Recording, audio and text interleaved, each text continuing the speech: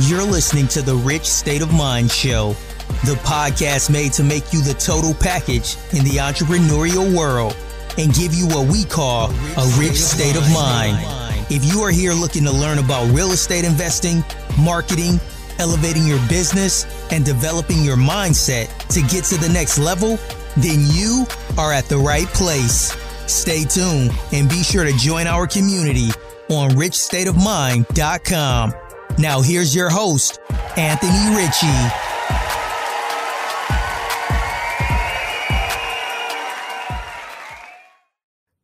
Hey everybody, welcome to episode 62 where I'm talking to Super Julie Braun. She's the founder and CEO of Super Purposes, a company that takes fear and formality out of the career search. They help people get the job and salary they deserve regardless of their challenges. She works with veterans, mill spouses, stay-at-home parents, immigrants, people with addictions or alcoholism, formerly incarcerated individuals, people who have lost their passion for what they do, and people with disabilities. Her company has helped over 16,000 people with her online courses, How to Get a Job in 12 Weeks.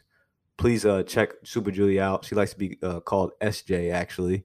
And I think this was a great episode with some great chemistry. Super Julie has even helped me and my family as well. So she actually is the real deal. I think anybody that is in a transition or looking for a career that they want to do and get paid what they deserve, this is the individual to definitely seek out. Please enjoy, and thank you for listening. Hey, Super Julie Braun, I got to say the whole thing because it's not going to do you justice if I don't. Thank you for taking the time this evening on this episode of Rich State of Mind. Could you please tell us a little bit about yourself and what you do? Sure thing. So my friends call me SJ. So please call me that. And I own a company. I'm the founder and CEO of a company called Super Purposes. And what we do is we help people get the career and salary that they deserve. That's so dope. Actually, I'm glad we're talking about this because even before we start recording, I'm like, all right, this is cool because, so you're laughing and I'm really excited because a lot of times I have a lot of conversations with either a lot of people my age or even older or younger, where to them it's really hard to get a good paying job. And what's the biggest thing that we always talk about? Whether it's entry level or whether it's just kind of getting your foot in the door of some type of career that can propel you to be able to at least sustain a household that's comfortable, right? And a lot of people don't know how to present themselves, which is fine, right? Like this is not something really we get taught in school, hey. Absolutely not. I think I remember resume building maybe one time in a class, as vaguely as I remember, learn how to write a check in school. So this is awesome that you provide this service. So let's dive deep into, all right, what you do. So I'm saying, hey, Super Julie, I'm Anthony. I'm looking for a job. These are the skills that I have. I'm able to file. I can, do Excel spreadsheet, and I'm willing to work 40 hours a week. And my background is 4 years. Let's say I did 4 years in service. Okay. So I love where you're taking me right now, because where I'm going to take you is totally different than what you're going to expect. Okay. I'm going to ask you a little bit more about dreaming. Okay. Let's see where this goes. Yeah. Well, I think what happens is when people go to college, like everyone buys into what the American dream is. So I'm going to go to a good school. I'm probably going to put out a lot of money for my education. I want a big house. I want a family. I want kids. I want cars. I want all the trappings of what the American dream is. Yes. And the reality is COVID kind of woke everybody up because it put everybody back at home. And everyone started to change kind of maybe understanding like, my gosh, I never see my children. So maybe working 40 or 60 or 80-hour a week is not the best way to live. And then other people were having the thought of, I really love taking a nap every afternoon and then having dinner with my family and then going back to work at night. And so COVID did to all of our careers, most of our careers, what was going to happen anyway, but it kind of sped it up. Yes. And so when I meet people and they give me kind of, here's what I do, and here's, here's where I've been, and here's what I've done, I want to take them to the place of, but what do you dream about? And that might be totally different than what you're currently doing today.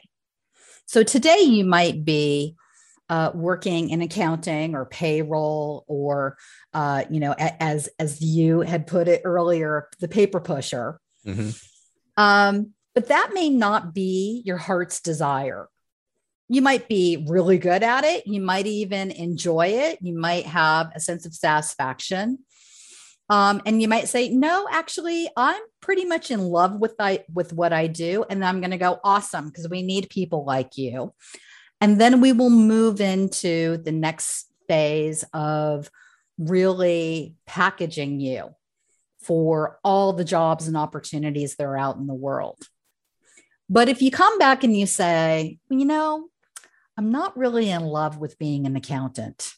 I don't really want to do payroll anymore. And if I never saw another spreadsheet, it would be okay with me.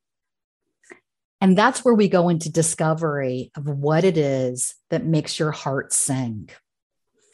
Because our lives are no longer in this mode of you have one job for the rest of your life, and that's it. We are now in this mode of we will have 5, 10, or even 15 careers. Now, doesn't that sound like an adventure? It does. So my first question is, especially, I'm thinking from a perspective of a family person, let's say even a family man where I need to put food on my table. Where's the stability in that?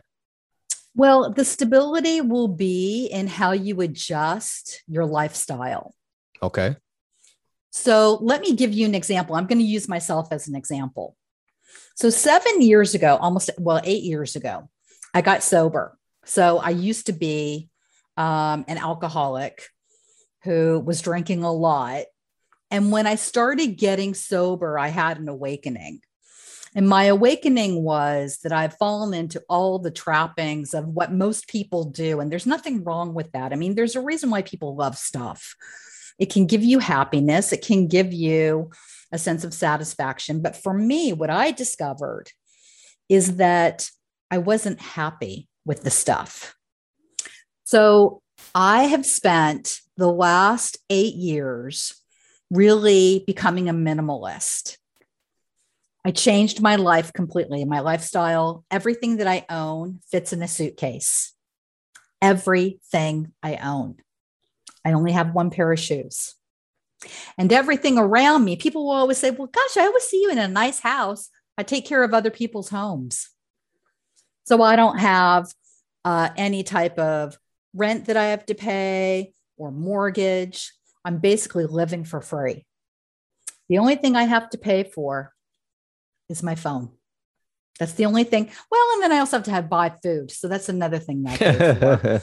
Yeah, food and a phone. But that's it. And so depending upon where you are in this kind of thinking about your reimagining your lifestyle, you may be thinking, well, I don't want to change my life that much. So even still, you can look at your career in a way that is much more satisfying. You have a fantastic wife who is also working. So you've got that dual income, and you can kind of adjust your lifestyle a little bit to figure out, what do I really want to do? Where do I want to be? What will put a smile on my face? The worst thing to do is to get up every day and to kind of drag your knuckles on the way to work. Yeah. To be like, oh my gosh, I've got 10 hours. I've got a 45-minute commute. I'm going into an office to work with people that I don't know if they're sick or healthy. I'm in that stinking office all day long. I'm eating food that I know that's not good for me. I'm sitting at a desk all day. And then I turn around, I go home, I'm back in the 45-minute commute, and I get to see my kids for 10 minutes before they go to bed. Yeah, that is Yeah, you're right. That is And pretty people are much having the that cycle of awakening. life. Yeah. Yeah. So the next thing is there's definitely a recipe on how to get a job that you love and also that you're making the salary that you deserve. And the next thing is, you mentioned that we didn't learn in school much more than maybe one resume class. Well, resumes are going away. So resumes are like, I don't know, newspapers. Okay. They're going away. And everyone is using platforms like LinkedIn. LinkedIn is one that I always recommend to everybody to always build your LinkedIn profile, because that's where every hiring manager and every recruiter, that's where they're looking for you. And that's your billboard. That's your billboard. So when they're driving by and they're looking up in the sky, they're like, oh, we're looking for Anthony. We're looking for that guy right there. Okay, that's his information. I'm going to connect with him. Okay. And so let's say I use LinkedIn. Yeah. How can I best pretty much promote myself? What is the best way I can promote myself on LinkedIn based off of maybe some of the tools that I have? Because I notice that some people, and this is what I think would consider you, kind of like that bridge between what I have and what I need, where I need to be. Yes. And so how do you best extract that out of people? Like, hey, well, all I did was paper push. Okay, well, let's take that. How do you take that and then now make it to where you advertise it in a way to make it very appealing? You know what, Anthony? You just gave me a chill. Every hair on my body right now is standing on end because I already know something about you. And that is, you should not be a paper pusher. You should be doing podcasts full time because you are an excellent interviewer. You ask the question that everybody else is wondering. The answer to your question, though, is you need to package yourself on LinkedIn like it is your career novel. Just think about that for a second. So you're writing a book and you're like, hey, everybody, here's my book. Here's what I've done. Here's what I'm all about. Here's, how I see myself. And the better the title you have, that headline. So there's 3 really amazing components about LinkedIn that will catch people right away. The first thing is you. It's your picture. So if you have a really good headshot where you're showing a little bit of your shoulders, you got your head in there, and you have a smile on your face, people will be, oh my gosh, I want to be his friend, right? That's what you want to elicit from that photo. Okay. Like, oh, I want to know her. She looks really cool. Or, oh my gosh, she's got those quirky glasses. I don't know why, but I think she's going to be creative. You want people to start thinking about you. And if you have your headset on and you're packaging yourself as a world-class podcaster, people are going to get it right away if you have your headset on and you have a microphone right in front of you. And that's your headshot. And then behind you, you have an opportunity, and you never want to use the default on LinkedIn, which is just kind of a gray background, but you want to have a background that tells the story of your career.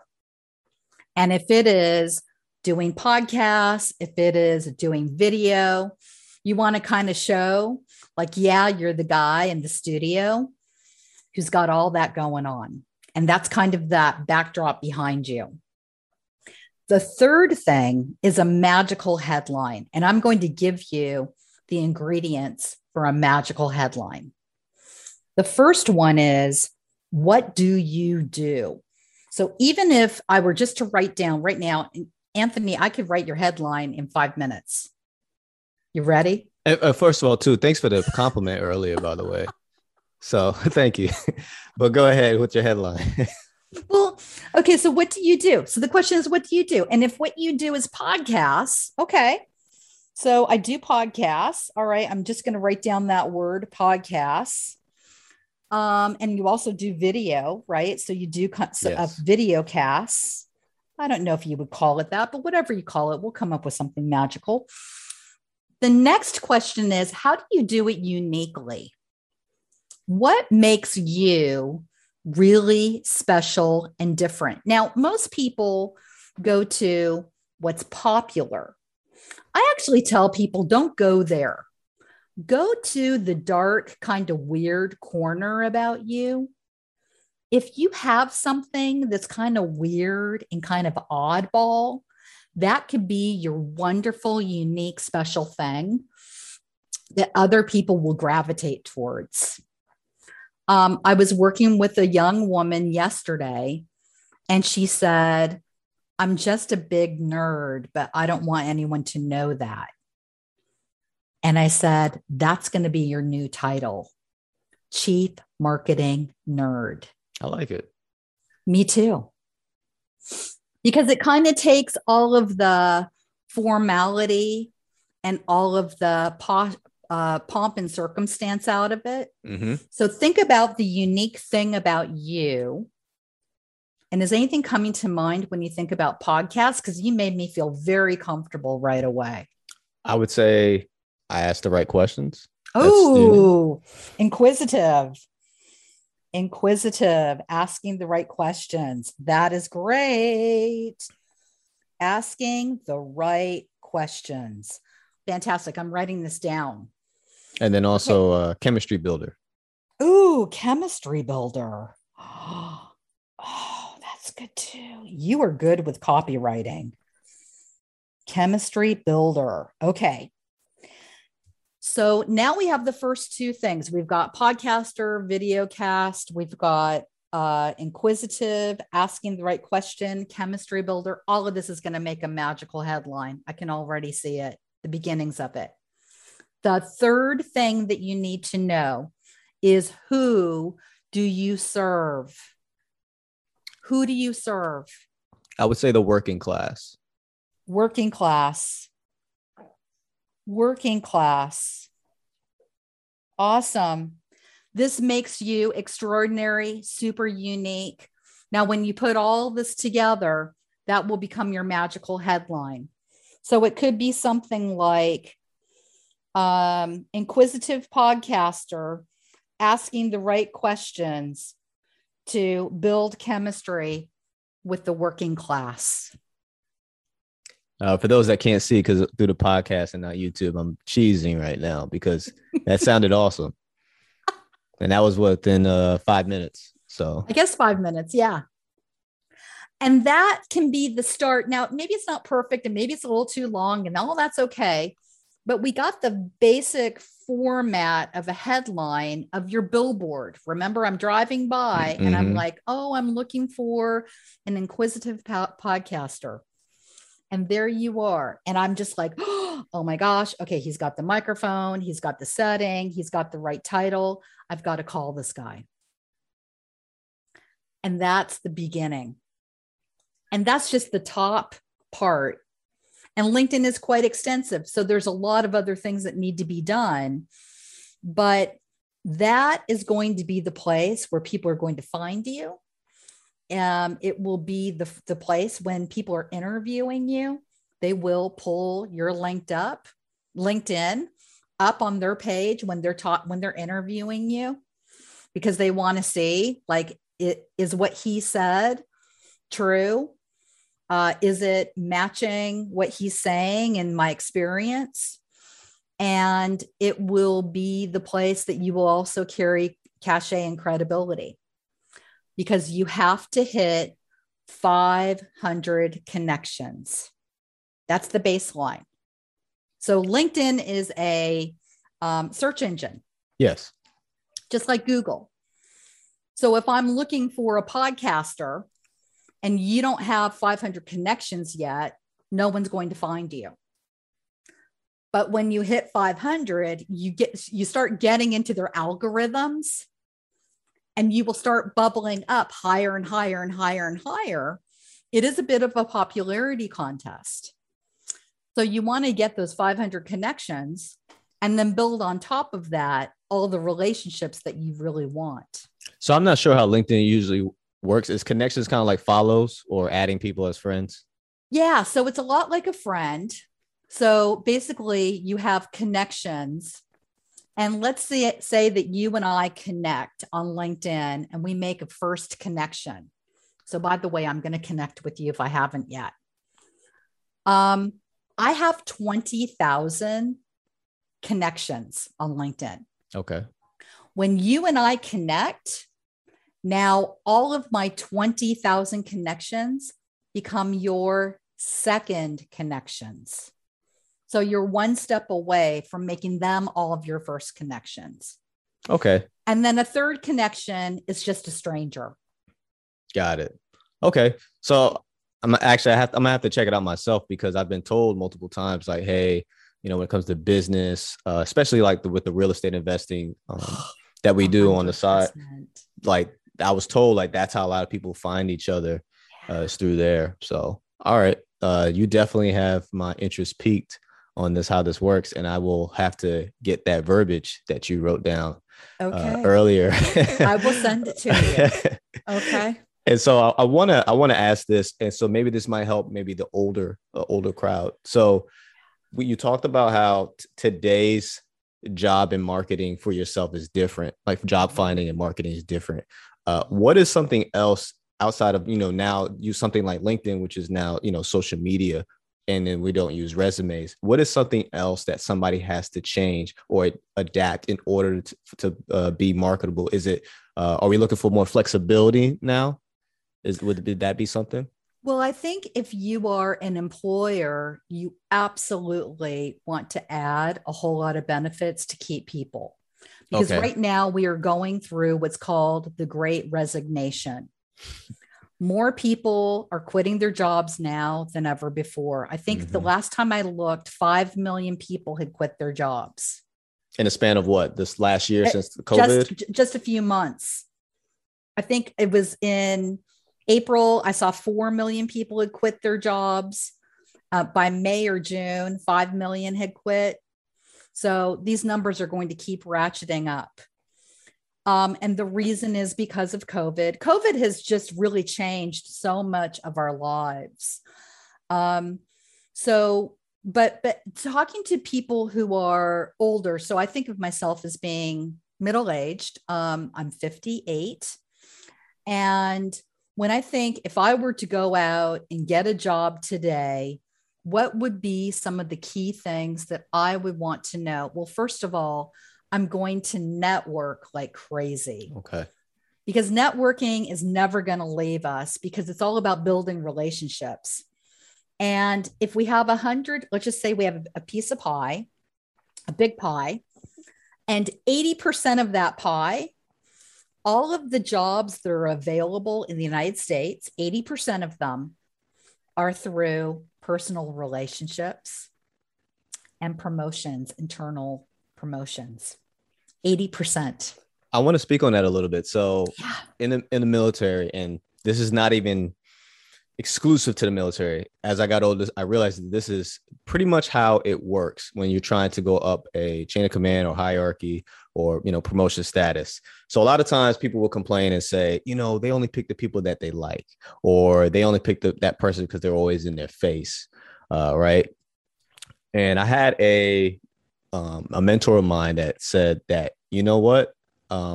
people tend to like you when you do your job. People tend to like you when you build relationship. Why would I want you to take my place or to get a job that has high responsibility if I don't know you? So if I know you and I know you could do a good job, then yes, I am more likely to select you versus the individual that is a stranger and they expect me to just make a decision off of maybe a package that's in my face. But I don't know their personality. I don't know their mannerisms. I don't know their leadership style. And so the person that took the time to talk to me, the person that took the time to get to know me and my community, my job and what it entails, I am going to be leaning more towards picking them. 100%. You want to be with people who you trust, you value them. I got a phone call from a friend last night. She started a new business. First year in this new business, by the way. She's going to make $10 million this year. Wow. Killer business. You're probably wondering what it is. It's turf. Like it's grass turf? Yeah. Because she lives in Las Vegas. And any place that there is drought, which we know with global warming and with environmental changes, we are going to experience more and more radical changes in our environment. And so she sells turf. In the desert. That's great. In the desert. She started the business. Well, she's already opened up 5 offices in 5 states. Excuse me, in 5 states. And she's getting ready to open one in every state in the United States. And this woman's going to take over the world. I can just see it with turf. But the point is that when she called me, I know her really well. And she said, oh my gosh, I've been looking, for a long time to be able to work with you again. And I can't wait, but here's my idea. And I'm like, oh, ka-ching, and awesome. And I love her. And so that makes a lot of sense. So you had a great mentor who told you that. Yeah. So, I definitely believe in blessings. And then sometimes I think people are more willing to talk to you if you're open to, change and to adapt. And I think when, obviously when that happens, you receive it and you can be offended by it, or you can say, all right, maybe I need to make that adjustment and move forward. I think you talked about, so real quick, I want to talk about this lady with the turf, right? Yeah. There's something special about that. It is a very unlikely niche that people do not talk about, right? Selling grass. Right. But she identified a market that was obviously in the need, because I could start in New Mexico, Arizona, Nevada, California, right? It's like those, I think that was there, those 5 states right there. So identifying a market that has a problem and you solving that problem, and then you moving forward. And maybe turf may not be that individual's passion, but you started something. Now you can, let's say you sell the company or a portion of it and do something that you actually love. And so that's something that I think was awesome that she identified in that market. I think that's so cool. I actually think she does love turf, because I think, well, she's a natural salesperson. So I could just give her anything and she would be like, oh, good, I get to sell it. She just like lights up. We look for people like that in our lives because most people don't like sales, but I know sales is all about developing relationships. And she is one of the best relationship developers I've ever met. But I think whatever she gloms onto, she always sees it as being the thing that helps others. And she is helping the planet, because we got to do something about our lack of water. We have to stop watering every golf course in America. Probably all the golf people right now want to kill me, I'll bet. We need to stop looking at this ornamental, oh, I'm going to have a nice big patch of grass out front and spend all this time and energy watering it, when very soon we might be worried about how we get water into our pipes and how we flush our toilets and how we get drinking water. And, we already have cities across America that don't have drinking water. I mean, it's a legitimate, serious problem. Yeah, I know. Yeah. Especially in California, there was, I never was in a situation where I was not going to have water, but it was always an issue of like, we have not had rain in like a year. Well, I look at Flint, Michigan. I have somebody on my team. That is the first place I thought of, actually. Yeah, I have someone on my team from Flint. And she has told me more than one occasion the stories about the horror stories about her town and the lack of water. So anyway, we kind of digressed a little bit, but I like where we go. I really enjoy you, Anthony. Yeah, no, I'm enjoying this interview, and it's actually more like a conversation more than an interview, because this is a topic that I really wanted to discuss with somebody that is a very optimistic and positive as you. I think is perfect, because I think a lot of times, like I talked about before we started recording, it's a lot of negativity with finding a job that will best fit the individual, and at the same time, a salary that will accommodate them and their family. Because most of the people that I think about are the ones that already have a family, because they're the crunch. Those are the guys that are or girls that are in crunch time, right? I need to find a job. But like you said, there was a mad exodus when it came to this past year. So what is a job that fits the needs of my family? Because now mental health, time with my kids is a priority. I think we realized how much our kids needed us when they were home all the time. And then we're actually sitting down having conversations with them, and we're like, okay, I need to spend more time with you, and I need to talk to you more. And maybe I need to find a job that kind of works around what I need, what my priority is, which is, you or my spouse as well. Spending more time with my spouse as well. Or I would say this too. I think roles were identified on what needs to get done within the household as well. Yes. One thing that you brought up that I think we should share with everyone who's listening, you mentioned interview and how this interview feels just like a conversation. That is the number one thing that I teach people. I teach people how to never have another interview again. Don't ever walk into another interview and sit there and wait for the question before you answer it, and then continue to wait. And then the interviewer asks another question and you answer that. And then the interviewer asks another question and you answer that. And you can kind of feel that the interviewer becomes superior in this situation, in this power dynamic, where they don't see you as an equal because you're not having a dialogue or conversation. And so a lot of people will say to me, but, I don't know, like, what questions should I ask? And I always tell them to practice throwback questions. So here's what a throwback question sounds like. Why don't you ask me what my greatest strength is? Okay. What is your greatest strength? Super. I know it's a hard one to say, isn't it? Every time I say it is a tongue twist a little bit. Yeah. Yeah, a little bit. I think one of my greatest strengths is I think I'm inspirational as a leader, which is different from being motivational.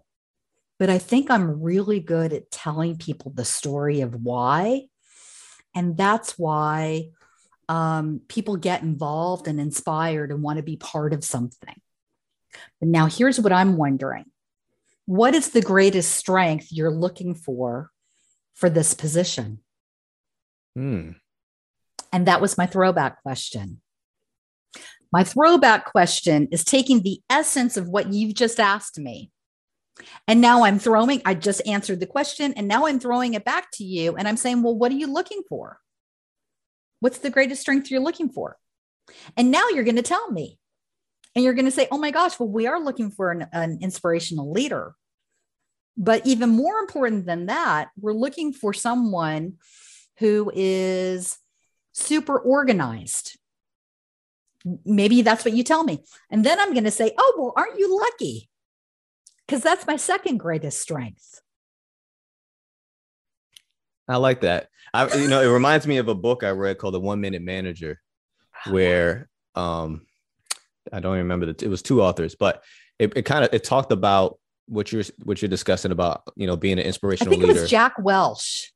You made me want to go get up and grab the book. I know. I kind of want to Google it, but we won't do that. We won't take people off task right now. But with that book, it discussed about adapting to the times as far as what is required or what's needed in today's time as a manager, and then how to best, I'm not gonna say be a chameleon, but how to best serve your people, higher and lower than you.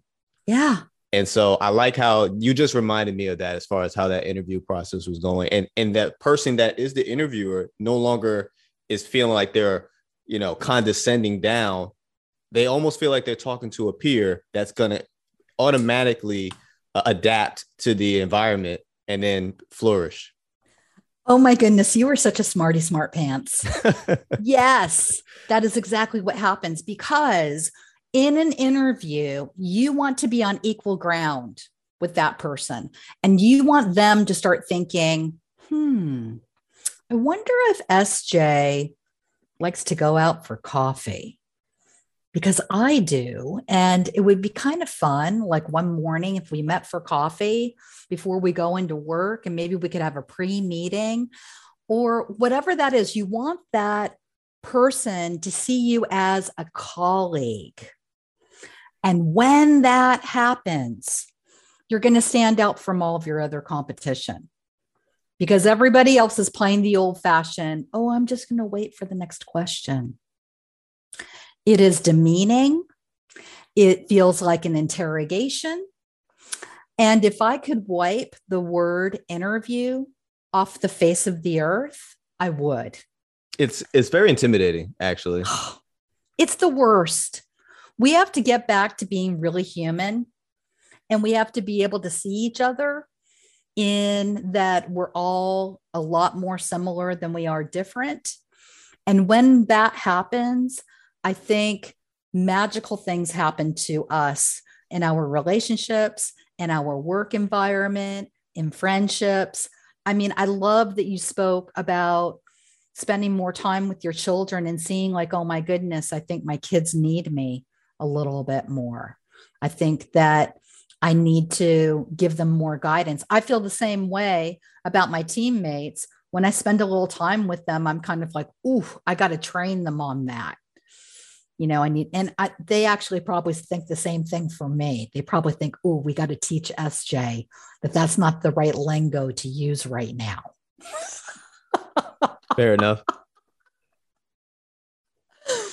Yeah. This has been awesome. So I wanted to discuss because I saw that I saw your video before we got on the interview, and it's also one of your talking points as far as the challenges of veterans and military spouses with them finding a job. So that's kind of near and dear to me, that I'm in the military, and I know a lot of people that are veterans. So part of my paper pushing job is to help people separate out of the Navy.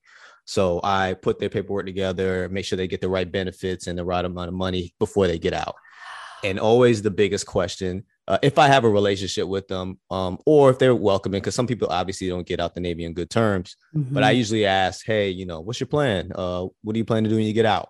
And the military has so many different programs to help people transition, but some people abruptly get kicked out. We call that an administrative separation, where pretty much they get kicked out in like 10 days.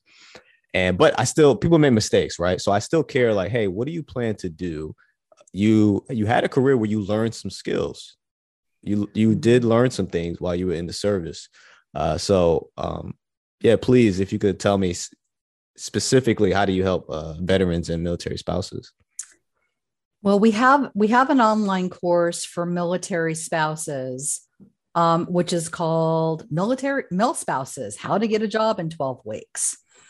And we really kind of take and package their skills in a virtual way so that they can work from anywhere, so that they're not having that permanent change of station always being a problem. We know military people move around a lot, and there's a discrimination piece in that. People don't want to hire people in the military, or they're married to military folks. We see it all the time. And it's because of that permanent change of station. Mm-hmm. It's like, okay, I'm going to hire you, I'm going to train you, and you're going to move in 18 months because your spouse, gets changed to, across the country. So the virtual piece, working remotely, is a big component. And again, COVID changed all of our environments. Unless you are in the service industry or something that you have to physically be in the space, there are a whole lot of jobs that are available where you can work from home.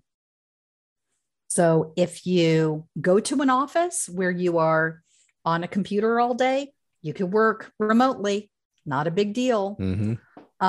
And so we have to kind of think about, for folks, military spouses in particular, I can speak a lot to, because we have that online program.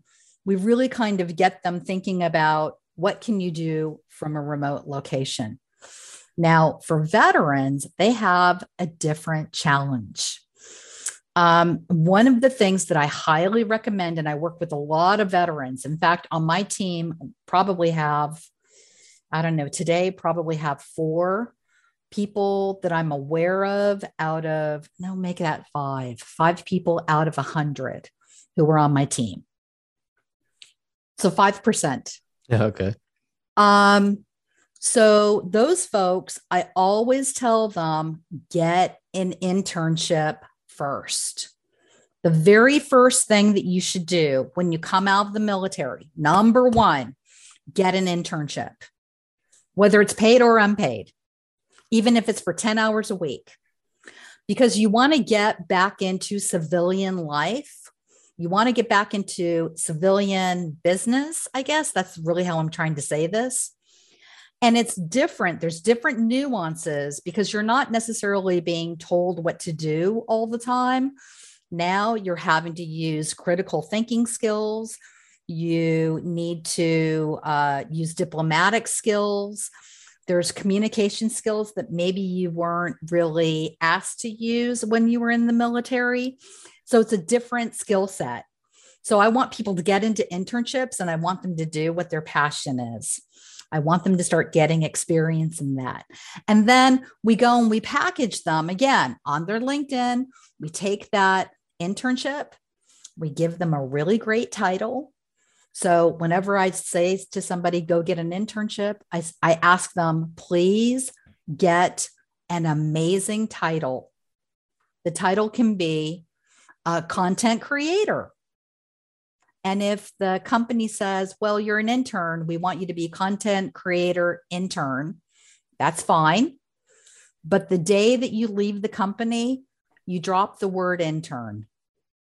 Get rid of the word intern. Because as Americans, we do not respect interns the way we should. And I'm an advocate for interns and I love interns. And I even consider myself an intern because very often I'm working for free. I don't take a salary. I pay people first before I pay myself. And I'm always thinking, to get the experience, to get the skill, and to have that on your LinkedIn will be the thing that will get you the next job. I'm glad you brought up about the internship. So I'm not sure what other branches. I would hope, and I would hope, that this is the case. But with the Navy, we do have an internship program where the last 6 months of your contract, we allow you to do 6 months of internship. It could be paid or unpaid, but yeah, that's how a lot of people in the military transition out. So that, obviously, we want you to be working as soon as you get out. So hopefully, if you're in the Army, Air Force, Coast Guard, please look into something similar to that. We call it SkillBridge in the Navy. It's a great program. I've had plenty of sailors that did their 4 years and got out, even their 8 years and got out. And that was what they did their last 6 months. So it is one of the smartest things that you can do, because the challenge is always going to be, how do I take what I did in a totally different environment and actually apply it to a new environment, a new structure, a new way of being? There's a huge learning curve there. And I will just go back. I always go back to my sobriety for some reason. I guess I have to remind myself, that it's something that I still grapple with. It's a success story. Yeah. Well, thank you. Thank you. I appreciate that. I think of my life before I became sober and my life after sobriety. And there was a huge transition. In fact, really for the first year that I was in all my AA meetings, I was always the lady in the back of the room. I'd bring my box of tissue with me and I would just cry. I couldn't even get words out. If you can imagine, I was speechless. I'm not a speechless kind of person. But for some reason, this change of environment and structure and just everything, like it shook every part of my being. It was such a change. And I think that when people leave the military, it's the same exact kind of situation. And we are not great at really saying, well, first of all, appreciating people in that situation. We're not great about honoring them. And I want everyone, it doesn't matter their age, their color, their gender, their sexual preference. I don't care. Whatever it is, their learning disabilities. I have a learning disability. Their alcoholism or addictions, or, oh my gosh, I just got out of prison. Like, I don't care what it is. We all need each other. And we will become a stronger and more viable workforce when we recognize that we have to see the human in each other, and that we have to find value and honor one another for where we are. It's beautiful. And I want people to, when they listen to this episode, I want people to take in the glass half full versus glass half empty approach. And then also throw away what you thought you knew, what it took to find probably a sense of fulfillment in what you do.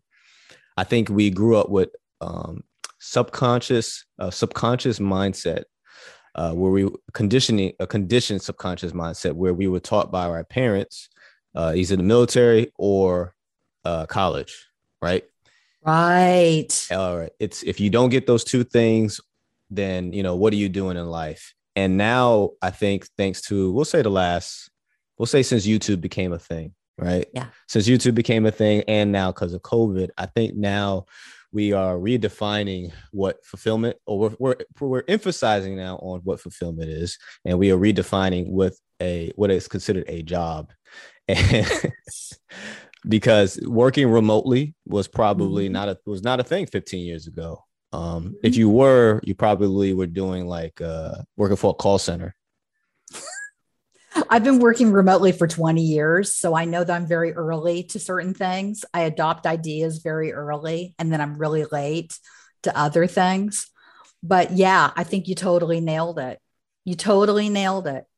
And now, because of COVID has such a silver lining. If we can look at that with gratitude, to know that it's helped us, and it's in a way catapulting us into orbit very, very quickly. We were going to end up there anyway, but it was going to take us a few more decades. And right now we're in a lot of pain, though. We're in a lot of pain because of civil unrest. We're in a lot of pain because some people are hurting from not really having their careers figured out. Maybe some people right now are saying, oh my gosh, I can't even feed my kids. What am I going to do? Mm-hmm. But if you go to Google and you type in how to make $100 today, you're going to find a lot of websites that will tell you how to make $100 today. Yeah. Sell your plasma. That's the first way to get $75. I don't know about you, Anthony, but I've done it before. No, I've done never, but I've seen that on multiple, like, top 10 ways to make, quick cash, know? And sometimes we just have to do whatever we have to do. And I like having $100 on me because it takes the stench of desperation away. Mm-hmm. And I think and I don't need a lot. I don't need a lot of money. I'm pretty much taken care of and I'm all good. But I know that there are people that are just hurting. And so it'll be interesting to see what happens. Our workforce, I know this, everything has changed. And if you hate the job that you're doing, now's the time for you, because we are going into an employee revolution where every employer is like, oh my gosh, people are leaving by droves. They are, now we've got the power for the people. Mm-hmm. There will be job openings like crazy. So you're going to be able to go in and get jobs that you couldn't get 5 years ago. Microsoft is just losing tons of people every day. I have lots of friends who work for Microsoft, Amazon, Google, Facebook, all of my friends, because I usually live in Seattle, Washington. It's a tech capital. And all my friends have told me, I'm not going back to the stinking office. I'm going to quit if they make me go back to the office. So everybody's got to wake up and start developing hybrid models where you have people come into the office maybe one day a week or a couple of days. It can be up to you, and you work from home the other days, or you get to work mornings and go home early afternoons. Like, employers are starting to grapple with that they can't get away with the treatment of people like they used to. Yes. And in this revolution, the time is now. And it's on the employee side. So everyone who's listening, you're the one with the power right now. And probably for the next 10 years. Yeah, maybe you know longer. What? I am. Yeah, I was about to say maybe longer. And I am very curious on what the next 10 years will be like? What will it shape into? What will the job market be like? Will jobs be, throwing bonuses out, to just Totally. to just come to the job? Like, please, can you please work in the office at least 3 days out of the week? 100%. I'll give you a $10,000 bonus if you start today. Everyone should be negotiating for bonuses right now. So in your job, so here's what we do at Super Purposes. We give people the recipe of how to bake an amazing cupcake, because that's what a career is to me. Okay. It has ingredients. If you put them out of order, you're going to have a terrible tasting cupcake.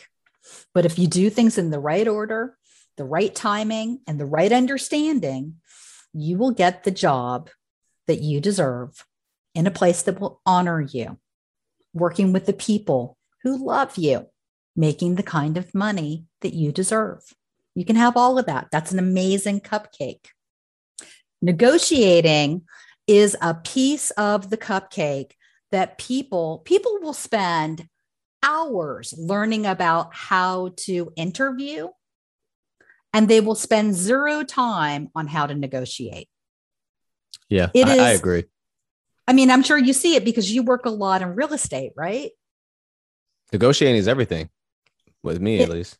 Yeah. I mean, it is such an important thing. And unfortunately, all my gender nonconforming friends are really going to hate me right now when I say this, but I'm just going to say my own bias. Women are not very good negotiators in general, from what I've seen. Now, why is that? Why would you say? Well, I think because women are not encouraged to really ask for what they deserve. I think that we've seen that in the past, and now women are becoming more awakened and becoming more within themselves and having the courage and ability. But it is a place that I spend a lot of time with women on the negotiating step because it is uncomfortable for them to ask the questions. So we practice a lot. And every single person, whatever job offer you get, here's how you do it. I'm going to tell you the one sentence I always ask. So if somebody says, okay, SJ, we really like you. We want to offer you the job. We're going to pay you, I don't know. I'm going to say $10,000 because I like that number today. Okay. I don't know. We're going to pay you 10 grand a year. You're going to get all these benefits and, this and that and that. And we want you to start in 2 weeks. How does that sound? And I'm going to say, oh my gosh, that sounds amazing. Thank you so much. Right. So I'm demonstrating my gratitude. Mm-hmm. And I'm going to repeat back everything they said. And I'm going to say, did I get that right? And they'll say yes. And then I'll say, I just have one question. Is that the best you can do? And what is the usual response?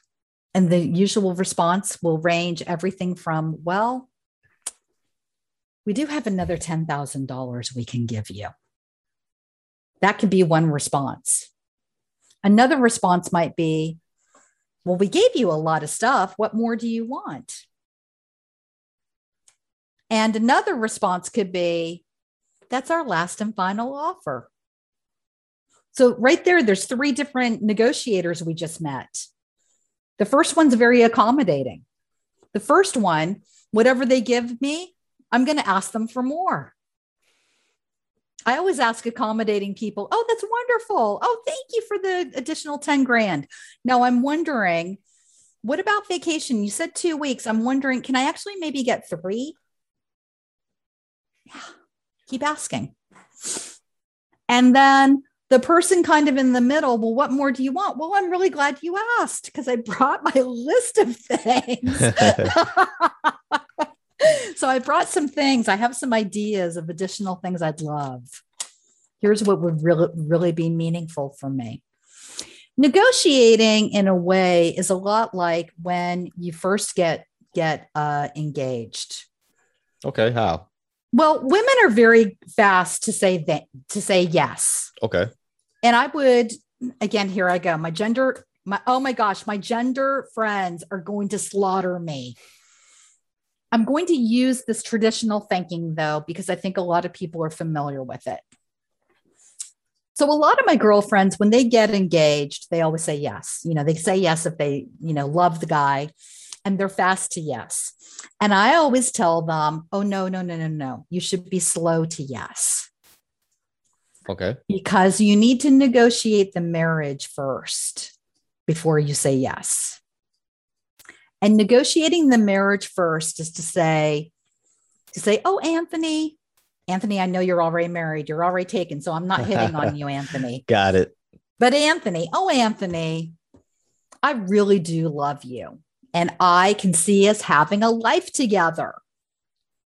But before we do that, you know what I want to do? And here's where I start telling you. Prenup. It's all the negotiating. It's things like, I want to make sure that every year you and I take 1 week vacation together. No kids, no dog, no cat, no parents, no friends, no nothing. It's me and you. We go somewhere private and quiet and we reconnect as a couple. I can dig it. And then I can go into my whole thing of the things that I want for our future. And if you love me in that moment, and I would guess you would because you're proposing, this is the time for us to negotiate our marriage. And when we get together, we're going to have so much of a stronger commitment and understanding and know that we're both like on the same page than you just giving me a ring and me saying yes. Understandable. And that is the difference. So that is also the difference between that interview and then versus having not a question, but a discussion or conversation, because throughout that conversation, we could build a relationship and have a better understanding on, okay, now I know what I'm getting myself into as the interviewer, or the person that has the job already and the person that's trying to get the job. Now I know what I'm getting myself into. And it is a marriage, and you're dating right there on the table. That's your speed date, I guess you could say. I am telling you, you nailed it. That is it. There's so much correlation between career and marriage. I use that analogy a lot because I think people understand just the relationship piece of it. And even though I'm single, I've never been married, but I always talk about married people. That's just one of my secrets. Okay, it's out there now. For those that didn't, that may be interested, Super J or SJ is single. Very single. I have a question. Somebody throw me a bone over here, okay? So it's funny that I'm about to ask this question after we're talking about how single you are, or available. So where can people find you? Social media, website, stuff like that. Yeah. Superpurposes.com. Okay. Superpurposes.com. Yeah. And is that also your name on LinkedIn? Make sure So if you go to LinkedIn, you can go to Super Julie Braun, and that's my personal LinkedIn. And I always connect with everybody. Any person who wants to connect with me, I connect with them until they show me that they're not worthy of my connection. So I always connect with everybody. That's fair. And if they come at me right away, people come at me sometimes right away. And they're like, here's my resume. And I'm like, no, thank you. Because here's another mistake that people make. I'm just going to tell this one last thing. People make this mistake. They send a resume without ever being asked for one. Okay. That's like going into a bar and asking every stranger at the bar, hi, do you want to marry me? Hi, stranger, you want to marry me? Hi, what about you? You want to marry me? And everybody at the bar is like, no, thank you. Same thing with your career. Never send a resume unless you were asked. Good to know. And this has been pretty great, actually. And thank you. I've really enjoyed you. Yeah, it's same as well. Sometimes you leave me a little lost for words because of my brain is kind of churning right now on how I can best pretty much explain this to the people that I know. Outside of them just listening to this episode, I like having these type of conversations because I believe that there's always a resource available to fix your problem that you're having. And I believe that this is a big one, obviously, in this country, right? I think we all know one person that's looking for a job or always in between jobs. Yeah. I think we all know one person. And Anthony, I love you so much that I'm going to figure out some ways that I can help you too. I appreciate that. I am super excited about you because you are extraordinary. I do a ton of podcasts, but you have an ingredient that a lot of people are missing. And you are incredibly likable. And there is something about asking the right questions that really needs to be in your headline, my friend. Thank you so much. When I create my LinkedIn, I'll be thinking of you, actually. Okay. So thank you. I do have one more question. It's kind of our thing here. So we call it what is your rich state of mind? But it's also, what is your why? What is your passion as to why you do what you do every day with a smile on your face? Oh, I just love people. And I love getting to know them. And very often, if I'm able to help them, there's a lot of satisfaction in that. But I also feel like probably the exchange is I get to learn things. And because I'm a lifetime learner, that feels like I'm just on this endless road. And I'm just really, really, really lucky. I just love what I do. It's so much fun because I get to talk with every walk of life that you could imagine. And it's very adventurous. I think it's very, it gives you perspective. I think it gives you perspective on life, on people. Maybe some things that you might have complained about, or it was like, then somebody, unbeknownst to them, they're just them telling you your story or their story. You're like, it makes you think for a second. Like, all right, I'm gonna peel back the onion a little bit on myself, or maybe some of the things I was thinking about I was gonna do, or maybe it's just some thoughts that I had that wasn't the best beneficial, or maybe I thought it was a good idea, and then somebody said something. I'm like, it doesn't sound like a good idea when somebody else says it. I don't listen to those people. I'm a renegade. I just listen to my internal. If people tell me, no, don't do that, I'll be like, I don't know about that. Yeah. Yeah, my wife says I'm hard-headed. I try to make sure that I know I don't want to be the smartest person in the room, but there are certain things that I am very passionate about that will make me run things into the ground. So she's a very good destabilizer of that, where she's like, Anthony, I love her too. Get your hands off the steering wheel, please. It's time to go to the pit stop and reassess. And so she's pretty good at doing that for me. You chose a good one. Congratulations. Thank you. And this has been great, Super Julie. I love saying your name. I love saying it. Thank you. I love hearing it. So, by the way, I don't think I said it when we were recording, but the reason why I like saying it is because she legally changed her name to Super Julie. So that is her. It's a 2-part first name, like Mary Ann, how she explained it to me. So it's pretty cool. Thank you. Thank you.